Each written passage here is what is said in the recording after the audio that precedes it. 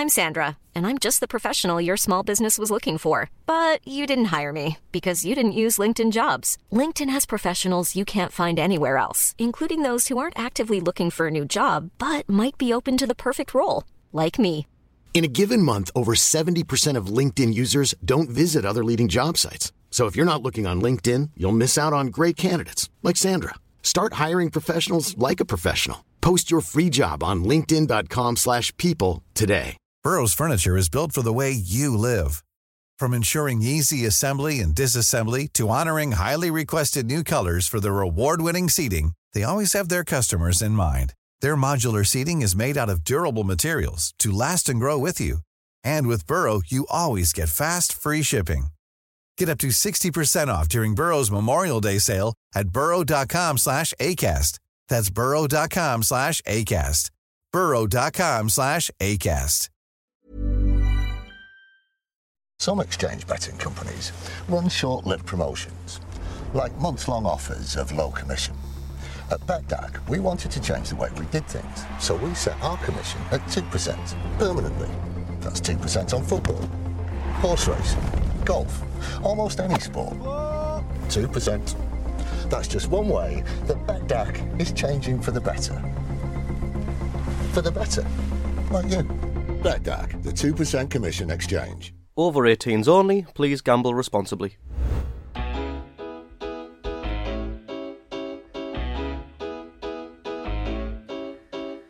Good afternoon, good morning, or perhaps good evening, and welcome back to the Roker Report podcast, where we have a very special edition of the show. Although, when you think about it, they're getting more and more periodic, they're getting more and more routine. We have back in the studio with us Sunderland owner Stuart Donald. How you doing, Stuart? Oh, I'm good. Yeah. Fantastic. Now, Stuart, I understand that you're a trustee of the Foundation of Light, and we have with us as well in the studio today Phil, who's the commercial director of the foundation.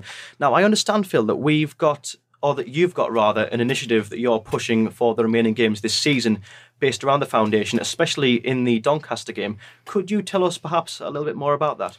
Yeah, sure. So every season, the club essentially grants us one match of the season, which is our foundation match day. And this season, it's the Doncaster game on Good Friday. So from our point of view, it's trying to raise as much awareness of who we are, what we do, and how the fan base can benefit and how they can get engaged with the foundation through some of our programmes. But it's also about raising funds as well. So we're a charity. We fundraise £4 million every year. So the campaign in the lead up to Doncaster is to try and raise £30,000, specifically to support some of our mental health projects, which we deliver. So we deliver a lot out in the community across Sunderland, South Tyneside and Durham, but based at the Beacon of Light in Sunderland as well, around sport, health, education, employability. So we touch on a lot of people. We work with around about 40,000 people every year, and it's Sunderland fans, and we're, I guess, the face of the football club in the community, kind of Monday to Friday, if you like. And in this campaign, we're asking fans to give a quid or a few more quid if they can. Hoping to get over 30,000 attendance. So by that means £30,000, and it goes a long way. It helps us support what we do in terms of our delivery, but get out there and do a bit more with the fan base as well. Fantastic. And I suppose as well, Stuart, this would be something that'll be at the forefront of your immediate plans. Yeah, I mean, I'm not sure how many fans know the detail of what goes on, if you like, at the foundation, and it's something that the city and the football club and everyone involved should be very proud of. If you actually can get over there and have a look at what the courses that they do and the interaction that they have and the reach and the touch within the community, it's absolutely fantastic, and it's money well spent. And as a community football club, it's exactly what football clubs should be aspiring to, because it connects with the entire community, and the work there is fantastic. I mean, Bob got me involved, and you wander around there and you see the facility, and then you see that the impact it can have on every aspect of, if you like, the community in Sunderland, from young kids that may be struggling in certain areas to people trying to sort of learn different skill sets, and people that just may have sort of mental issues or whatever it is, and need help. Then it's a fantastic vehicle to get involved in, and actually it benefits the community so much that I think if the fans have 10-15 minutes spare, they want to get on the website, have a few Google searches and have a look at what they do. And it's something that I think the city should be very proud of, and it's fantastic to be involved. But the thing with it is, when you see the work that goes on, there's an awful lot more that can be done. And the important thing is, you do need to raise funds for these things. And I think one of the biggest things when you try and raise funds for charities is the money spent well, and what does it go towards? And I think when people give money to this charity and you see what they do, it really is sort of money well spent. Absolutely. Well, thank you very much for sharing that with us, Phil. Thank you very much for helping us get the word out there. Great, thanks. Good stuff. So, Stuart Donald, how have you been? All right, you're good, busy, always busy. Yeah. But this football club would keep me busy if there were 20 days in a week. So, yeah. We garnered some questions via our media arms on Facebook, Twitter, ready to go. So we've got a whole load of those questions for you today. But just to sort of ease us into it, tell me how it's been for you recently, supporting Sunderland. How has Wembley been for you, Charlie and Juan? How was that? Well, Wembley was fantastic, other than, obviously other than the obvious, which was the result, especially because you felt, 10 minutes to go, your mind starts to just wander a little bit, and then it was taken from us. And I don't think you can argue with the result, but penalties is penalties. But after the game, when I saw quite a few Sunderland fans in the hotel, and they were enjoying themselves. It was like they'd won, but you just got a sense of, and they said, well, don't worry, we got here, it's great, we're happy with the club. And you think, no, we got to go to places like that and win. That's what you want for the fans. So it was tinged with disappointment, because I think, having been through what the Sunderland fans have been through, it would have been absolutely lovely to deliver a cup for them, and we couldn't do it, and that was disappointing. But the whole weekend was fantastic. I got down to Trafalgar and I tried to float around the edge of it, and even around the edge of it was just special. So I think a lot of people enjoyed the weekend, and it was great to sort of feel that we're winning more games than we're losing, and there are things to look forward to, but just that frustration, we couldn't quite get there. It's interesting you say there, Stuart, that you were floating around the edges of Trafalgar, because your colleague Juan was doing anything but. He was right in the mixer from what we saw. Yeah, I went to Covent Garden, and it was manic, so I left there and wandered down to Trafalgar, and Juan had flown over and was with Charlie, and they said, we're going to be there in about 20 minutes. So I stayed around the top and had some photos, and as soon as Juan and Charlie got there, they were keen to get right in the middle of it and savour it, and they did that. Obviously, there's pictures of Juan being carried around, and after about 10 minutes of being in there, I'd had a lot of pictures and a lot of photos, which was fine, but I thought, I'm going to get back and leave them to it, and I think they made the most of it and enjoyed it. So, and you want to see that, we all work hard for it, but we're football fans, and if you can't enjoy that experience, there's not much point having the club. That's what you want to do. So absolutely, I'm pleased they enjoyed it, and they did enjoy it. When you work as hard as you do to get the club to where it is, I think it's only right that you reap the rewards. If you've worked as hard as you have, and as part of that prize is that week away at Wembley, and what you say as well there, you said that you felt a sense of perhaps disappointment that you couldn't maybe give the Sunderland fans the cup final victory that they perhaps would have really been up for on the day. But after those run of games, after, say, we come away from Wembley, obviously we go on to beat Accrington Stanley 3-0 only a few days later, and then we followed it up with a 2-1 win away to Rochdale. How do you feel about that? How are your feelings towards the Sunderland fans for that? Do you feel like you've perhaps made it up to them somewhat, if you were feeling perhaps... No. I don't feel I've made it up to them. And it's not me in that sense. I mean, it's the players and Jack, and you feel for them as well, because I think they really wanted to deliver. And of course, I saw the lads come up at Wembley and shook their hands, and you could see the pain in a few of their faces. Well, you see it in all of them, but really, it hit home. And I think they were disappointed with that. But we do know that probably given the choice of the two options of promotion versus a Wembley win, then I think the club and the support feel that probably promotion is more important, and we feel ready for promotion, albeit there's been a lot of upheaval. So, you go on to the game to Accrington, and you think, blimey, we've played extra time. I know we've got a decent squad, but how are they going to deal with it mentally? It was a disappointment. We got a lot of games in a short period of time. It's an away game. We could lose the momentum here, but if we win a couple, we can gain the momentum. So Accrington, for me, felt like a huge game, and I was worried about it. Unlike the others, because I phoned Lee Cattermole after the Wembley game to check that he was okay, and I had an exchange with George Honeyman, and they were right up for it. So that, it was me as a fan rather than the players. So I was confident in them that they'd approach it right, and I knew Jack would have them right. But to win the 2 games, both away games, both difficult in their own way. Accrington's never easy. The pitch wasn't great. Rochdale are going to be fighting for their lives, and then the manner of the wins. I'm very proud of that. All the players and Jack should be proud of that, because I think that's a good achievement for them. And we've put ourselves in the box seat. So now we've got 5-6 games to deliver, and that feels good. But I'm still disappointed that when I wandered around Wembley and saw all those people and all the nice things that they're saying and how pleased they are to be there for the weekend, that I just couldn't give for them the icing on the cake, and that disappointment will stay, always. But if we can just achieve our other goal of this season, then I think that'll make it a lot easier. Yeah, I mean, obviously no Sunderland fan, I think, is under the illusion that the Checkatrade Trophy is more meaningful than promotion would be. No. However it's achieved, that was from the get-go the ultimate aim of the season. Yeah. And I speak on behalf of all the Sunderland fans when I say that you, Charlie, Juan, they've done so much for the club, and we are still grateful for the day out regardless. But coming more onto promotion now, coming onto that maybe squarely, let's have a talk about what the sort of transfer policy, what the money to spend would be, because that's something that a lot of fans want to know. They want to know sort of where we're going to be next season financially, regardless of where we do end up. So let's say, entirely hypothetical, let's say we don't go up this season. Don't think it'll happen, but let's say that somehow we don't get promoted.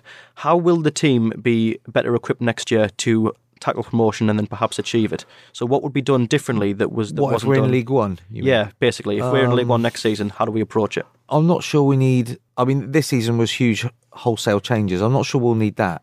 I mean, it's likely that if we didn't manage to go up, it's likely that we would ordinarily have gone up, because our points tally, I think if you get to 90 plus, and we look like we'll probably get to 90, that would say to me the team isn't that far away. And Jack has come in and had a very short summer to sort of deal with things, throw it all together. What I would hope he's building on is a much more solid foundation for League One than he had. So I don't think we need to do an awful lot. Again, the football club is in a position, if you're in League One, where teams are having £2, £3, £4, £5 million playing budgets. I think we think next year with the contracted players that we would have, before we start the season, our League One wage bill is well in excess of 10, nearer 15. So financially, we're spending way, way more than we should have to compete in League One. And a lot of that was still historical, because there's not that many players out of contract this season.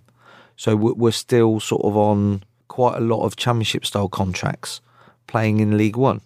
So there'd still be some challenges in the summer. The good news is we've got the parachute payment in its entirety for next season, which isn't as much as previous seasons, but it's enough to make sure that we're all right. But I think we would expect next year from a much more solid base, if we didn't achieve it this year, for us to be right up there. And Jack will just have to, I suppose what I'm saying is there'd be more tinkering than wholesale changes. I'm sure Jack, from the solid base that he's got, wouldn't hopefully have to do too much. I mean, we'd have a team that had got around 90 points. We'd only have to get 10 more points to have 100. You could make an argument in certain games if, there's always that if we had a bit more luck, or if, you can argue it the other way, I'm sure. But it's not inconceivable. This season we could have ended up with 100 points. So I don't think we're that far away from having the best team in League One. Yeah, and what you say there about Championship contracts as well, I'd like to draw on. How likely would it be that, let's say, big earners like Oviedo, McGeady and Cattermole would stay if we don't go up? And even if we were to go up, would there be any alterations made to their contracts, or would they perhaps be moved on regardless of where we are? Well, that's for Jack, and Jack and Tony and Richard have had those conversations between them. Obviously, when we're talking about the squad, it is a little bit up in the air because we don't know yet what league we'll be in. And that alters their thought processes with regards to recruitment and, if you like, maybe moving one or two players on, or one or two players having a desire to move on if we're not in the relevant league. So we're not in a situation yet, probably for about another couple of weeks, where we'll know for sure. Mm-hmm. The only thing, I suppose, what we'd say on that is, it is likely that Jack is still going to have quite a large part of his budget pre-spent, and depending on what league we're in, that might give us more work to do in the summer than not, and we'll have to see, if you like, which league we're in before we know. We've drawn up what I think our starting wage bill at the moment in League One for next season. We've got about £14 million worth of contracted players, and because of, if you like, the clauses in their contract, if we get promoted, that's 18 million before we sign a player. Now, that's above our break-even point, and that will lead us on to a wider conversation about all the options that we have potentially to try and increase our budget. I don't think we need that in League One because the parachute payments will be fine. If we've got 18 million pre-spent in the Championship, and that means we're running at a loss, the challenge for us is going to be, how do we give Jack more funds? How do we inject more money in so that we can still wheel and deal in the market? Because actually, 18 million playing budget in the Championship, you'd expect to do quite well in that. There are some teams doing quite well in that, and I know that the bottom end teams is not so great. But when you're hearing that, in the papers it's saying QPR expect to take their budget down to 11 million next year, and you look at what some of the teams were spending, and it's becoming harder to spend because of the rules now. You can't just throw money in. You have to try and create a sustainable model, which is quite good for teams like Sunderland, because if you take away artificial investment, Sunderland is naturally a huge club in the Championship, so therefore it gives it more of an advantage if you can make it as successful as you can and build those revenue bases. But that's the challenge for us if we get in the Championship. I think in League One we're fine, but I think having £18 million pre-spent for you as you go into the Championship, that is an issue, because it's substantial. Teams that have gone up before, teams are going up with a budget of 6-7 million, the sort of biggest teams. So they're probably going into the Championship with, a playing budget contracted wise of that sort of figure, I would imagine. We're going up having £10 million more than that already committed. And if Jack then turns around and says, well, I want 2 strikers, I want 2 midfielders, I want 2 centre-halves, I want 2 fullbacks, or whatever it is, all of a sudden, where's that budget going? Well, if we went up like most other clubs with a budget of 6 or 7 million pre-spent, that makes it much easier. So I am expecting quite a busy summer again. I'd imagine so. Yeah, and then we'll see where that takes us. But a lot of that is going to be defined on how we do over these next 4 games, because we have different challenges depending on what league we're in. Right. And I'm sure you'll ask me about it in due course. But one of the things we've got to do for the football club, I think, is find a way where we get about another £10 million annually into the football club, so that as and when at some point this football club gets into the Championship, we are able to compete in a way like we've competed this year, right at the top end of the table, knowing that we've got the right financial firepower to do that. But the Championship is full of clubs that have not spent money well. And those that have spent well haven't particularly had anywhere near the biggest budgets. And Sunderland's a prime example of that. I mean, on Sunderland's budget last season to finish and get relegated, I mean, there were clubs that stayed up with half that money spent. So the challenge for us not only is making sure that we give Jack the maximum financial firepower, it's also ensuring we get really good value for money. It wasn't interesting otherwise, I'll tell you. Fair enough, yeah. So I suppose there's a question, Stuart. Let's say the club's senior staff and administration, if they are to stay where they are now, is it a foregone conclusion that Jack Ross would need to sell before he can buy if he is to bring in any new targets for Championship Sunderland next season? No, I don't think it's a foregone conclusion. He'll have to sell before he can buy.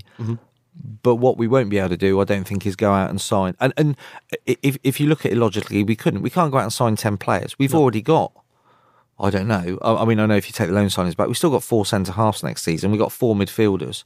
We've got, if we go and sign 4 midfielders and have 8, no, I mean, there's got to be a level of common sense.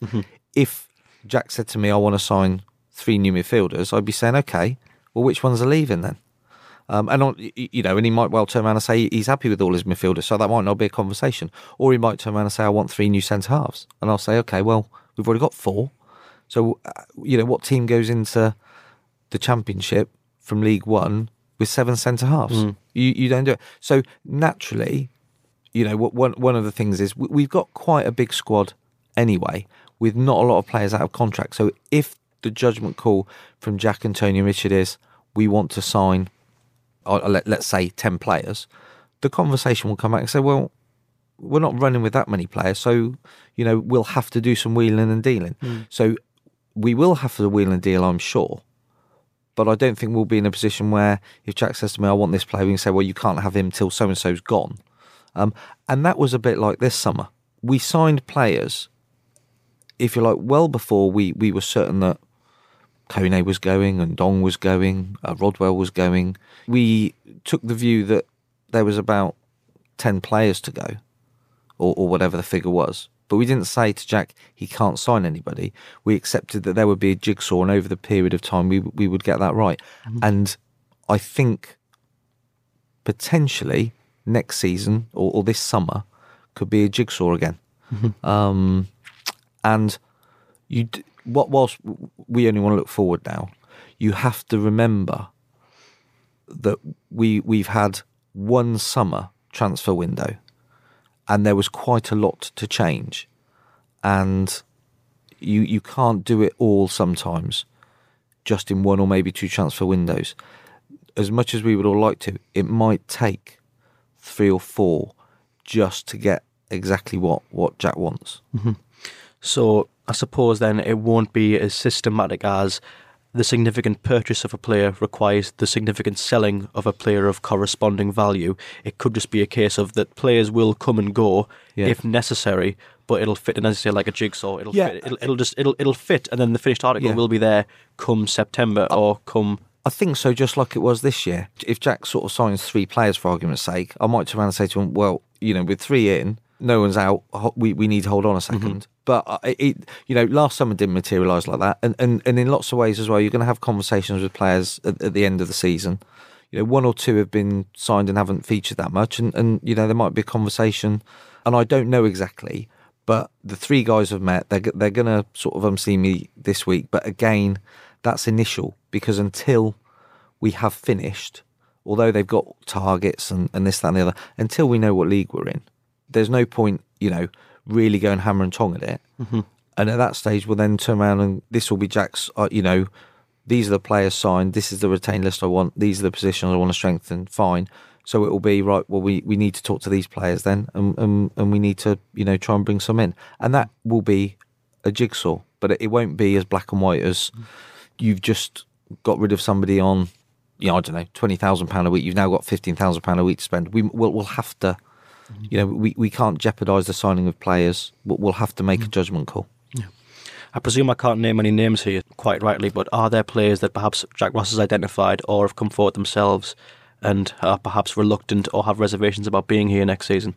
No, but I think there is an underlying thing, as there always is, as it gets towards the end of the season and players look at things. They analyse how much they've played, and I'm just working on common sense. If you've got a squad and there are a few players that were either here before or haven't been, or players that come back from injury that might fit in and then knock someone down the pecking order, all footballers really want to play football. And when you get to the summer and some of these players have got 1 year left, their natural conversation is going to be, well, I want to extend my contract. Am I going to play? Well, no, you're not going to play very much. All right, well, I need to get a longer contract, so I'll have a look somewhere else. And I would imagine there is going to be some of those conversations, because as I look at the squad, if I was 1 or 2 of those footballers, I'd be saying to myself, well, I haven't played very much. I'm 4th choice in this area. If we got promoted and I'm a 4th choice League One player in my position, how likely is it if we get in the Championship and Jack wants to sign 2 players in that position, how likely is it that I'm going to go from 4th choice to getting a game? Well, I'm probably not going to get a game. I've got 1 year left on my deal. I need longer security than that. We need to have a conversation. And I think there will be some of those without doubt, because common sense just tells you that's bound to happen. And we're not at the specifics yet at such a crucial time in the season, turning around and having those conversations. Every focus at the moment is on trying to get the right result over the last 4 games, and then I would imagine, or 5 games, and then I would imagine it'll be hell for the leather in the last week, where we turn around and go, right, this is what we've got. The players, Jack will have his own idea to talk to maybe a couple of players, and I expect a few players might have ideas to come and have a conversation. Exercise options on contracts or not. I would imagine the last, if you like, the first 10 days after the end of the season are going to be pretty manic within our squad. Everyone's going to want to know where they stand, aren't they? Yeah, of course. So there's another thing, Stuart. If we do go up this season, what is the ambition for next season? Well, the first thing we're going to have to do, and we've been working on that for the last few months, is work out how much financial firepower we can give ourselves. But we don't want to go up and play for mid-table or this, that, and that. You want to go up and feel that you can get into the top 6. You want to feel that, the fans want to feel it. I want to feel it as an owner. Jack wants it as a manager. The players will want it. You want to feel that when you're going up, as a club like Sunderland, we should expect to be at the right end of the league. Now, we're going to go up, if we go up, with a lot of work to do. But we had a lot of work to do this summer, and we managed to be at the right end of the league. It's bound to be more challenging in the Championship because there are bigger clubs with bigger budgets and more settled, etc. So we're going to come up, if you like, with a bit to do. And so that's going to be a challenge. But you either want that challenge or you don't want to go up. So it won't be easy, and it'll be a tough summer, and it will depend how we do in the summer. But if you ask me, if we get promoted, what should we aim for as a football club? We should aim, I think, like this season, to try and be in the top 6. But I might have to turn around in August and say the summer hasn't quite panned out the way we want, so top 6 is going to be really tough. Or I might be able to turn around and say, we've got all the targets that Jack wanted, he's confident about what he's doing, and really, guys, we feel in good shape here. So might it be a case of shooting for the moon, and if you miss that, at least land in the stars, kind of a thing? So go for the top 6. If we don't quite get the top 6, we would ideally want to be in the top half, or there or thereabouts. But what we don't want to do, and what we won't do, because it wouldn't be fair on Jack, in whatever league we are in, we are not going to sit there and say to Jack and give the impression to the fans that we think that we should be top 6, because it's the easiest thing in the world to say. But actually, when it comes to it, we've had a difficult summer and we haven't been able to manoeuvre the players as we want or get the targets in. And actually, Jack Ross has ended up with a, 14th best budget in the league. So therefore, actually getting 8th is quite a good achievement on a financial basis. And where we're not going to turn around and say, well, we backed Jack Ross to the hilt if we haven't. But it's going to be an interesting summer, because last summer was frantic and moving it all around. This summer requires us to be really, really clever, I think. Yeah. So is it safe to say that surviving relegation is not an ambition in any sense of the word? Well, as in it's a absolutely, that's got to happen. But we will not play for 20th, 18th spot. No. We will gear ourselves up to have the best possible go that we can. Mm-hmm. And if we feel that, we were quite open this year. We thought playoffs would be a sensible aim. Bear in mind, we didn't really know what we had. And if we could get automatic, we thought that would be not overachievement, but I think not far off it, to be fair. And I think as the season starts next year, we'll tell you what we expect based on the summer that we've had. But we have got a lot to do this summer. Yeah, the club's safe. It's financially safe, but there's a big difference between being safe and going up and having a year of consolidation versus being able to do everything we want to do in the summer to really gear ourselves up and have a go. And I think, we'll keep the fans informed as to how we think the summer has gone, so that we can say to them, this is how we feel coming into the season. And I think that's only fair to do that, so that we don't over-egg expectations or under-egg them. And it's also only fair on the management team. But you got an ambitious manager and you got ambitious owners. So we're going to be ambitious. But it's hard. Makes sense. Yeah. Yeah. Well, it's really good to hear. Well, irrespective of what league we're going to be in next season, irrespective of how the summer goes, have there been any plans for pre-season already put in place? Thinking about, say, friendlies, things of the like. Yes. Have they? Yes. Tremendous. We're going to have one home pre-season friendly, I believe, a couple away, and a tour. Nice. And I think we are pretty much finalised on 80% of that. We've organised the tour, but it just needs to be announced. I think we were just finalising some opposition because, you know, again, last season I think the pre-season tour was good. The pre-season going away was good. But there's no games for the fans to go and watch, and that doesn't. I mean, it's a great way to bond. It's a great feeling to get away, I think, and go and follow your team in Portugal or Spain or wherever it is. And so I think we wanted 2 games, going away again for the same period of time. So I think that's pretty much done, and I think that will be announced in the very near future. So I don't suppose you could divulge here any of the names of any clubs we could play, or the location there or thereabouts will be? Well, one of the things that I was asked is if we could just try and, let the fans know somehow before all the tour operators where we were going. Because I think, one of the things that the fans said to me was that as soon as our pre-season tour's announced, the prices for everything go up. So we're just looking at how we can give everybody the nod and the wink, if you like, so that they can book all their flights and hotels before, right? The Mickey gets taken out of them over the pricing because they know suddenly, 500, 1,000, 2,000 Sunderland fans are going to descend on that area. We're going to try and get it out quietly, I think, first, and then within a couple of days we should announce. I understand, yes. So it perhaps will be a fairly subtle nod towards where we could be, but that'll all come in due time. Yeah. So it won't be anything like you coming here and saying, now, right, guys, we won't tell you, but it rhymes with Portugal. So there's your heads up. Nothing like that. Some exchange betting companies run short-lived promotions, like months-long offers of low commission. At Betdaq, we wanted to change the way we did things, so we set our commission at 2% permanently. That's 2% on football, horse racing, golf, almost any sport. 2%. That's just one way that Betdaq is changing for the better. For the better, like you. Betdaq, the 2% commission exchange. Over 18s only, please gamble responsibly.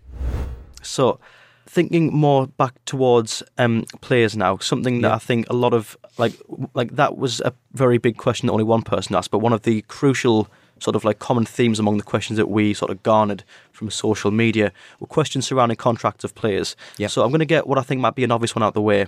Lamine Kone, it's rather strange for me to think that he's still technically a Sunderland player when the identity of the club is a million miles away from the era he represents almost to a lot of fans. I presume he's at the door as soon as possible, or?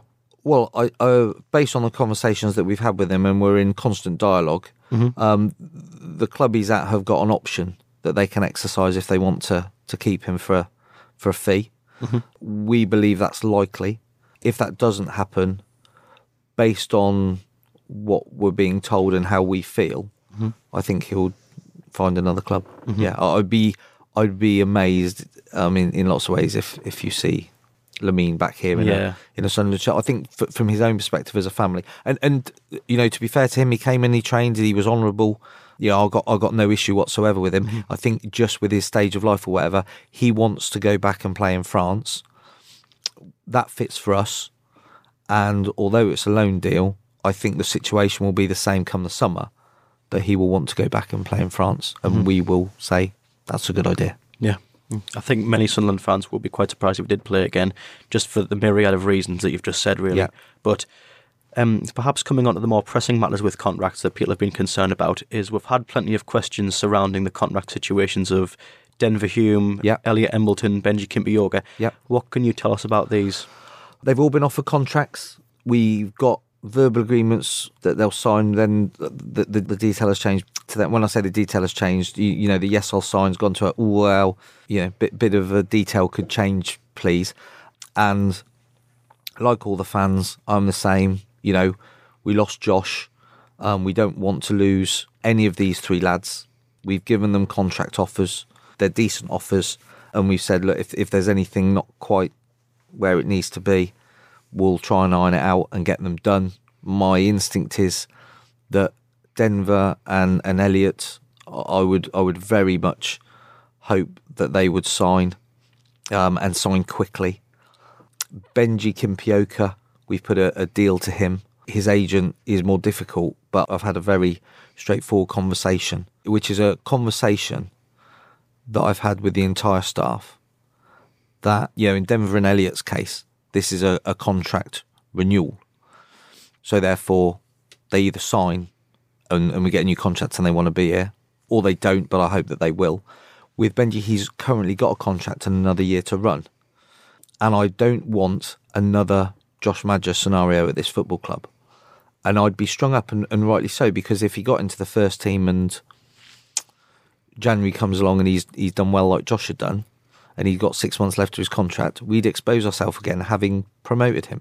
So I said about Benji and a couple of others that were in contract negotiations with who've got 1 year left, that they need to commit their future to the football club. Mm-hmm. And I've said to Jack and I've said to staff, if they don't commit, you're not allowed to play them. I said, I don't want players that won't commit their future if we feel that we are being fair with them with regards to the offers. So we feel in Benji's case we made him a good offer. So Benji has got to sign a new contract for us, or I don't really see how we can play him. Because what he's saying is, I don't want to commit my future to the football club, having only played a few games. And I hope that he turns around and appreciates that Sunderland should be a great place for him to play football. We've offering him a good deal. We want him to stay at the football club long term. But if he won't commit to that, and we're all, negotiation behind the scenes, but if we fundamentally get to a place where he says yes, he'll sign, then great. If he says no, I might be out of touch here, but I don't think we want to play young players in our team that won't commit their future to us. Because if they don't want to be at Sunderland that badly, why should we, for 6 months, push their career on so that they can benefit from all the years' hard work that we've put into them? Mm-hmm. So there are Elliott and Denver, who I'm hopeful will be done very shortly. And then you've got half a dozen young lads, of which Benji is probably the most high profile, that have had contract offers to extend their contracts because we don't want them running into the last year. And the way the football club is now, they've got a decision to make. If they won't commit to us, these 6 lads, they're not getting near our first team. No. They can go out on loan for a year and play somewhere else, and we'll then give them an offer and try and protect ourselves at tribunal. That's not what we want. What we want is a culture here where young lads with a year left to run on their contract are over the moon that we've offered them a deal that offers them a deal that, as they play more, extends, and as they become successful, they're rewarded. That's what you get in normal business. If you work hard somewhere, you get pay rises, you do well. And as a footballer, I think if you're good enough to get in our first team as a young lad and you play some games, you should be rewarded with a contract extension and extra money as that goes along. Mm-hmm. And if you don't want that, you don't want to be here, do you? So They won't play. On top of, if you like, the stuff we've got to sort in the summer for Jack to give him that biggest budget, we've got 2 jobs in the academy, in the sense of we've got to get that model right and that commitment level right. We've got to structure the contracts a little bit better. And we've got to get a real commitment from these youngsters that if they're going to get in our first team, they do well, but we're protected. Mm-hmm. Well, that sounds to me like a crucial part of the club's ethos and the club's contract policy going forward. So thinking perhaps in that vein of thought, with everything off the field with Sunderland, thinking mainly about transfer targets, obviously we can never name any names with stuff like this. Do you have any transfer targets in or around the pipeline? Or does Jack Ross? Yeah, initially what we did was rip the scouting back with Tony coming in, and then we had a conversation a few months ago. And I said to Tony, right, now, now we've done that, what do you need moving forward, and what does the model need to look like? And he started going through the model. I said, just you and Jack organise it. So we've employed, there's more employment now gone in our scouting department to ensure that we're, if you like, fit for purpose to attract the right type of players, and we're not missing out. So we've invested in back into. I mean, we ripped the scouting back to the bones, And now we're reinvesting in it. So it'd be wrong to say we're spending more on scouting than the day we walked in. But we have a different structure now, and we've reinvested in it to bring it back up to being one whereby we can be, if you like, really on the front foot with regards to player recruitment. So again, there's lots of players, but there's one pool for League One and one pool for the Championship. And there'll be other players that come out from that, but you get the list of players that look like they're going to be released that are running down their contracts, plus, some talent, and it's quite far-reaching. There's lads that we're looking at in European countries, and there's lads that we're looking at in this country. How much do the overseas transfer policies change depending on the contingency plan? So, say, for example, if we get promoted, is there perhaps more of an eye on overseas clubs and overseas players? Or if we were to stay in League One, touch wood, we don't, would we perhaps then look more locally? No, it doesn't make any difference. Right. It makes no difference at all. We've put the structure in place to find the right type of players at the right value, and it may affect the players' desire to come to us. We're talking to, if you like, a couple of players at the moment that we've got connections with that were potentially looking at going into a Premier League team, but I think the feeling was they're not quite there, but they would be good, very good Championship footballers. Are these from abroad? A couple of foreign lads. Now, where it may change for us is if we didn't go up, they might not want to come to League One. But it doesn't make us any less aware of them. It doesn't make us any less keen to sign them. So from that perspective, it doesn't change the policy, but it might change the player's desire depending on what level we're at. But we've got the structure in place for our recruitment, regardless of what division we're in. We're not going to spend more money on recruitment if we're in the Championship or in League One. We believe we're building the right model that's going to get us the right players. So we're just cracking on with that, because again, when you're talking about spending money, you can spend an awful lot on wages, but recruitment is key. And if you can unearth some gems, but that means you're going to have to spend more on your scouting. So in lots of ways, you're better to spend more on your scouting because it will save you more money on your player wages. And we've added a few bodies to our scouting, and we think that'll help us. Well, that was going to be a question, I suppose, is that will we look to recruit more scouts for the purpose of garnering more players? But as you've just said there, that is something. Yeah, we did. We agreed to do that a few months back in preparation for the summer. Right. And I think January highlighted that for us. Jack doesn't particularly want what he perceived was a frantic January. And if Netflix give a series 2, you'll see it was pretty frantic. I can imagine. We want to make sure that when we're in a position of going for players, we've got 4 or 5 players in each position, and if they say no, we can move on to the next one, etc. We don't want an 11th hour sort of situation, and we weren't 11th hour, but I think if Jack had a bit more of the structure we want, and Tony had a few more scouts, etc., we might have had a few more options on the table for us.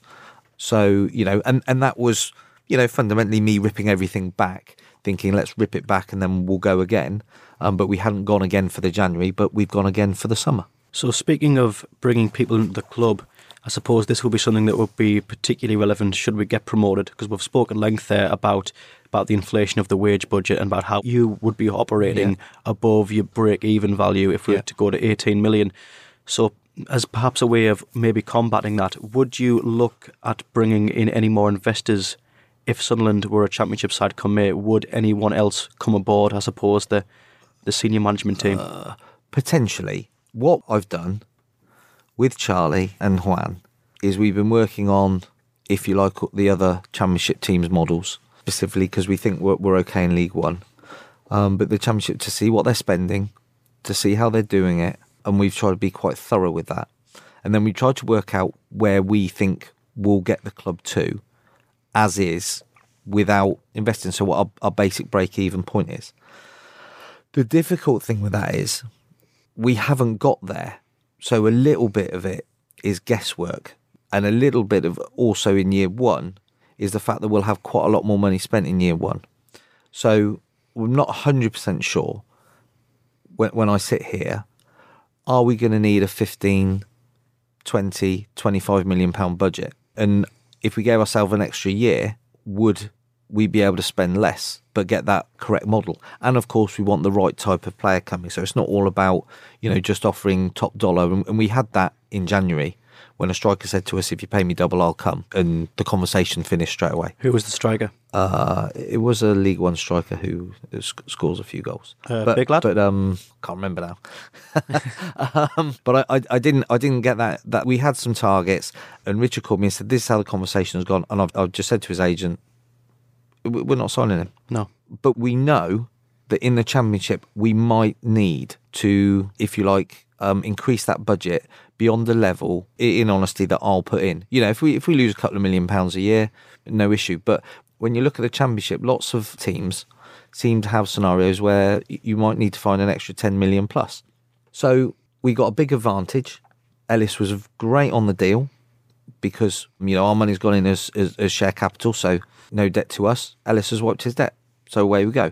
Yes, there was some player trading, but you know, we'll try and fund that through the parachute payments, selling players, etc., so that over the period, one might have to put a bit of money in, but you can put it in and take it back as cash flow. So on that basis, we're sat here, if we get into the Championship, with a football club with all the facilities that we've got, completely debt-free. Fan base we've got. So how can we pull on those resources? Because you could get an investor comes in and says, well, I'll put £60 million in. But fundamentally, that'd be £60 million worth of debt. Mm-hmm. So would we be better to raise £30 million ourselves and spend it without any involvement? Maybe, but it's a bit more of a gamble, and it puts the pressure on us to get it right. Can we raise the revenues by maximising the Netflix link, by doing stadium naming rights that we've had a look at? How much extra revenue can we build in? Would that be enough? Could we do something whereby, you know, the academy of like costs us X, so we raise a bond on that, and then we fund it through the sale of players, but it generates us some extra revenue, and we've taken all of that out. You see, when we're talking about investment, we don't count selling the players in the academy, so we budget not to sell any, and we don't count cut runs or anything else. So when I'm talking about do we need investment, we might not. There are ways that our revenue might go up if we really sort of leverage all the things. But we might, and we want a buffer. So then we talk about those options. So we've got the options of maybe raising some finance ourselves, maybe sort of throwing in with the fans a bit. Because I think one of the things about it is, you know, a lot of talk about selling the club. Juan might take a higher profile. He's just got to finish off, obviously, what he's doing in Uruguay there. But I don't think he's not averse to doing things. He loves the club. He's very keen on it. He's very flexible. So there's the potential, you know, I could have a conversation with Juan and say, we think we need a bit more firepower. So that's an option. And then it's the basis on which you do that. The other option that we've talked about is maybe adding to Juan and I as funding it and seeing if there's some appetite there. And that's really come up from people approaching us. Now, when you do that, what happens is people come out, but then it's exactly what they want. You know, what do they want for their investment? And the thing I think for the football club is it feels right at the moment. We don't want people putting money into the football club that treat it like a toy. It's not a toy. It's at the heart of the community, and you feel that that's coming back. And we've worked really hard to, if you like, make it feel like that and actually make it like that. So we don't want to undo that good work by creating another unstable scenario whereby you might get if you like, a foreign investor, for want of a better word, that wants a toy. So would we be interested in somebody coming in and helping us? Yes, if they're a football fan, and yes, if the motives are right. You know, there was a local bid at the time that we got involved. Obviously, you don't get to know all the other bids, but you know, there's lots of local people that have got the club at heart that might want to help us if we need a bit more fuel in the tank. And I think that's where we are. We want to get a bit more, if you like, fuel in the tank, just a little bit more financial firepower, but we don't want to turn the football club upside down again by coming in, having it for a year, sort of turning it and then flipping it and, you know, giving it to somebody just because we know we've bought low. But as I've said before, we don't need to make money out of Sunderland. We're all successful in our own right. The fact that we think we've generated an asset's great, The fact that we think that we've built some value is great, but we don't need to maximise that value to the detriment of the football club. But what we have got to do is recognise that if Juan wants to, and those conversations are ongoing, then it might just be that Juan gets more involved. But on the basis that things aren't certain yet, and you've got to bear in mind that if I'm going to say to Juan in the simplest terms, can we have a bit more finance and firepower, please? He might turn around and say, well, yeah, I'll do that, but, I want a bit more of the club stew. What's it worth? Now, if I say to him, all right, it's worth X, he's going to say to me, well, how do we know that's right? So, what's the market saying? So, we've got to get a market feel of where we are so that, Juan would invest more on a fair and equitable basis if that's what he wants to do. So the options we have are those. Raise finance off the stuff that we've got, maybe throw in a bit more with the fans on in the academy or something like that to try and create a model around that could generate us a few more million. Go out to somebody else, talk to Juan, and we're doing all those. And I think one of those, if we get promoted, I would like to think should happen this summer. Right. Because I think what we want to do is we don't want to lose momentum. We want to go up. And just like I said, juggling and being smart this summer is important. The next thing will be, if we manage to do stage 1 and stabilise the club, and stage 2, get the team right and get promoted, stage 3 becomes how do we make sure we've got the right model. Now, we might be right as we are, but my gut instinct says it would be sensible to try and get ourselves an extra 5 or 10 million pounds and really give ourselves the best possible chance. And that could mean any one of those options. Mm-hmm. And I have got to choose, because fundamentally it is me. I'm looking after the club for everybody, and I've got to make the right choice for the football club. The best news on that is that I am not sat here thinking to myself, I've generated an asset and I can cash in for top dollar at the detriment of the football club. I could do that because I've had people, and that's good news as well in lots of ways.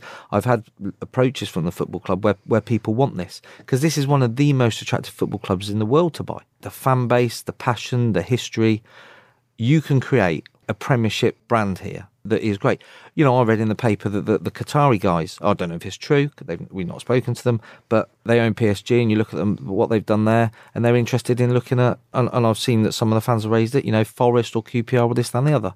Now, if I'm sat here trying to raise it, and they picked up the phone and said, we want to do a Man City and take Sunderland to the next level and go boom, it wouldn't be fair of me to hold it because I like it, and I do love it.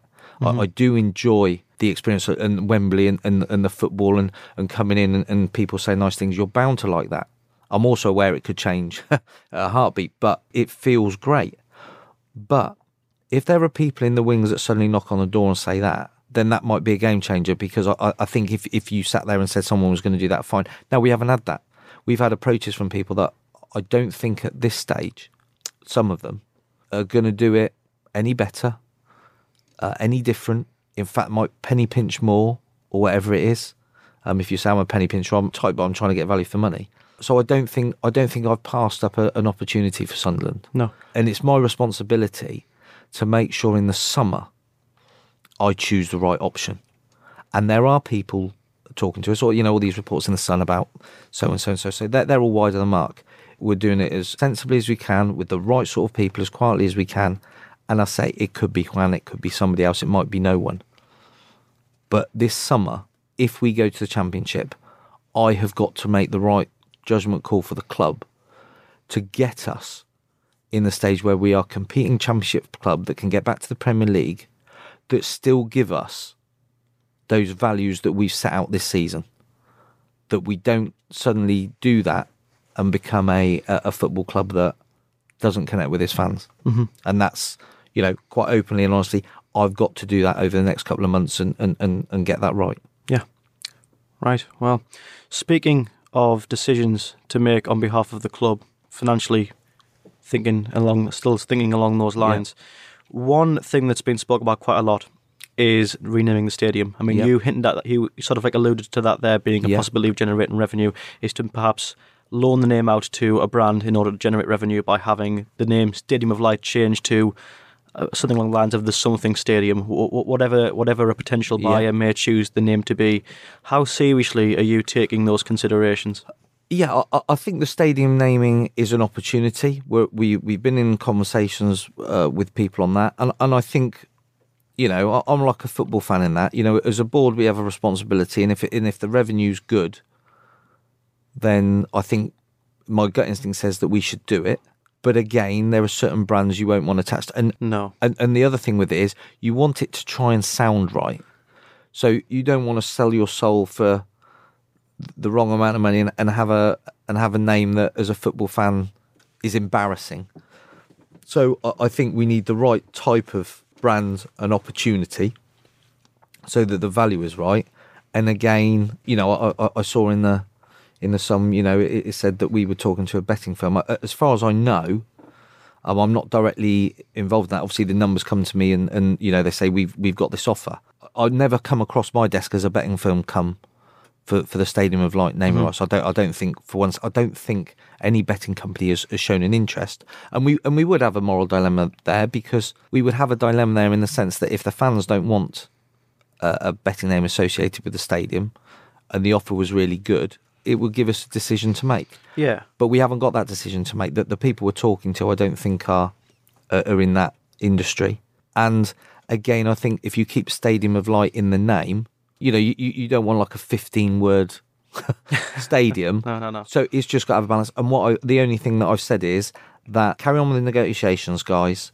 And when it comes to the critical stage, check with the fan groups and just get the feedback, and then we'll see what the groundswell of opinion is. And I think it's one of those things, if 95% of the fans say, not a chance, we don't want it, we're selling our soul, and the money's not fantastic, then you go, no, I won't do it. And then the other end of the spectrum is that nobody really minds and the money's really good, and you think, well, let's do it. And it's going to probably be somewhere between the two. 75% of the fans may say, yeah, it's fine, but we might not like the name or whatever it is. But I think it's an asset that we should explore, and we've got to try and get maximum value from it. And I think also we've got to bear in mind the groundswell of opinion of the fans and take into account what they may or may not want the stadium called. But we're talking about it, but I don't think we'd sign a contract without, you know, talking to the fans. Liaising with the fans first. Yeah. Well, I don't think we will. I know we won't. No. I know we won't. Yeah. So one of the things, then, I think we're more or less coming to the end here, Stuart, but one of the questions we have is that, as well as the stadium, I think a lot of fans would like to know quite a bit about how the team will look aesthetically next season, thinking about perhaps kit sponsors, kit manufacturers. There's even been some questions asking if they'll keep the badge or not. Right. I don't know if you can enlighten us on that. Well, I think we'll keep the badge. I mean, changing the badge is quite expensive, and you know, we could sign a striker for that. And I might be wrong here. I mean, Charlie does more of the fan stuff than I. You know, I do some of the fans chats, but I think he talks to the fans groups more than me. But I don't think there's a huge swell to change the badge. It's one of those things. If you ask people a question, some people want the fans moved down, some people want them left where they are, some people want to change the badge, some people don't. Well, if we change the badge, it's going to upset half the fans probably, and not the other. So why spend a few £100,000 changing it? So I don't think we'll change the badge. I don't think that'll happen. What was the other part of the question? Sorry. The other part was kit manufacturers. Right, and on the sponsors. Kits, this is the last year of the Adidas deal, and the kit was chosen. So what we're doing now, we're talking to half a dozen kit sponsors who've expressed an interest. Now, and the good news is there's a big desire from some of these people, the bigger desire than there's been for quite some time, to be our kit provider. I love Hummel. I can see that there's a view of that. I think in the Adidas deal, and I might be wrong, but somebody mentioned to me off the cuff that Adidas have a right to match our best offer. So it may end up being Adidas on the basis that they do that. But I think we're in negotiations now and conversations with the kit providers, and we will sign a deal over the next few weeks, I would imagine, when all the tendering comes in and the bartering, and then we'll decide on who it is, and then we'll obviously go on to kit design. Now, my view of it is the kit provider the club will choose, because it's a commercial deal and we need to get the best commercial rate. The kit design, I think the fans should choose. So I would throw that out there. That's my personal view. We'll have to discuss it at board level because we haven't. But I can't see that I'm better qualified than 30,000 Mackhams to decide what our kit should be.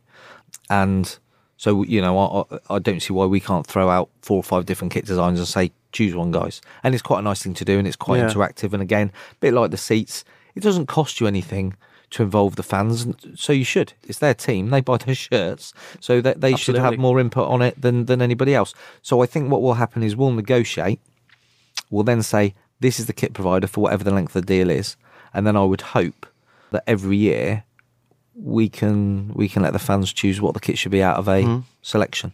Yeah, I think that would be a good way of perhaps resolving the whole Marmite fiasco with the back panel. I know some people have warmed to it, some want the stripes back on the back as soon as possible. I think that would be a very good way of. Well, I'd have the stripes on the back, but again, it's a personal view. Yeah. I changed the music once in the stadium as my personal view, and it was a disaster.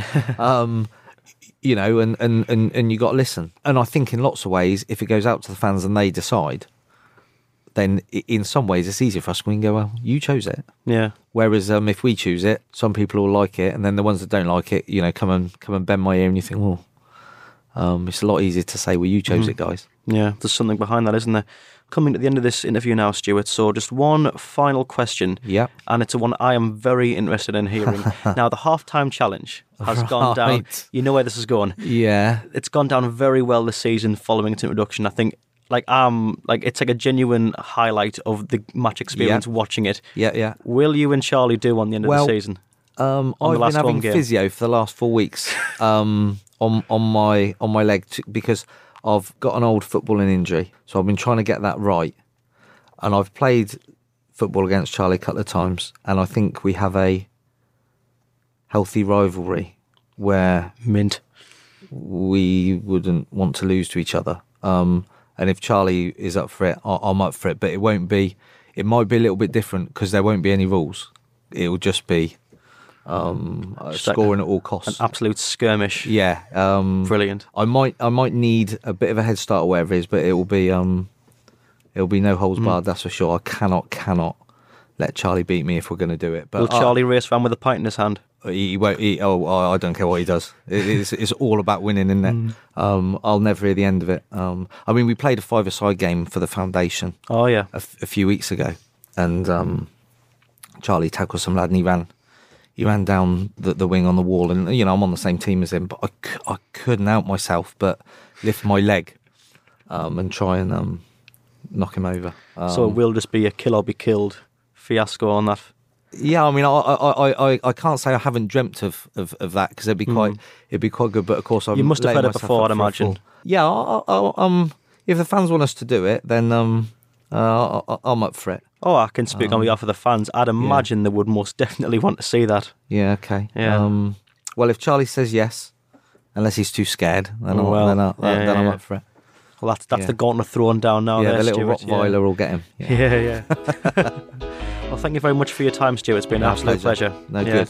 Yeah, so thank you very much. And thank you to everyone who's tuned in and listened to us. As always, we appreciate your love and support of the report. And thank you as well to the University of Sunderland for providing us with their space as well in the David Goldman Media Centre. So yeah, thank you very much and good night.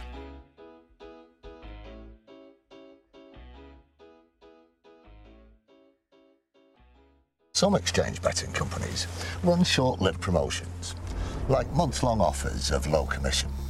At Betdaq, we wanted to change the way we did things, so we set our commission at 2% permanently. That's 2% on football, horse racing, golf, almost any sport. 2%. That's just one way that Betdaq is changing for the better. For the better, like you. Betdaq, the 2% commission exchange. Over 18s only. Please gamble responsibly. A lot can happen in the next 3 years. Like a chatbot may be your new best friend. But what won't change? Needing health insurance. United Healthcare Tri-Term Medical Plans are available for these changing times. Underwritten by Golden Rule Insurance Company, they offer budget-friendly, flexible coverage for people who are in between jobs or missed open enrollment. The plans last nearly 3 years in some states, with access to a nationwide network of doctors and hospitals. So for whatever tomorrow brings, United Healthcare Tri-Term Medical Plans may be for you. Learn more at uh1.com. Planning for your next trip? Elevate your travel style with Quince. Quince has all the jet-setting essentials you'll want for your next getaway, like European linen, premium luggage options, buttery soft Italian leather bags, and so much more. And it's all priced at 50 to 80% less than similar brands. Plus, Quince only works with factories that use safe and ethical manufacturing practices. Pack your bags with high-quality essentials you'll be wearing for vacations to come with Quince. Go to quince.com/trip for free shipping and 365-day returns.